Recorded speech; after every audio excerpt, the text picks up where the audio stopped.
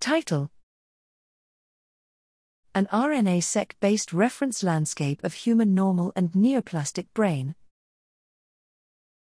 Abstract: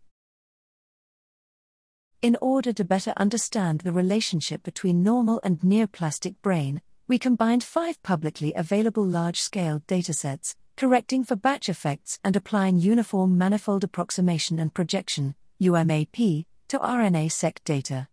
We assembled a reference brain UMAP including 702 adult gliomas, 802 pediatric tumors and 1,409 healthy normal brain samples, which can be utilized to investigate the wealth of information obtained from combining several publicly available datasets to study a single organ site.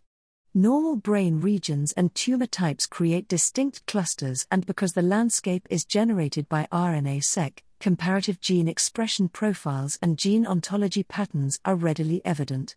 To our knowledge, this is the first meta-analysis that allows for comparison of gene expression and pathways of interest across adult gliomas, pediatric brain tumors, and normal brain regions.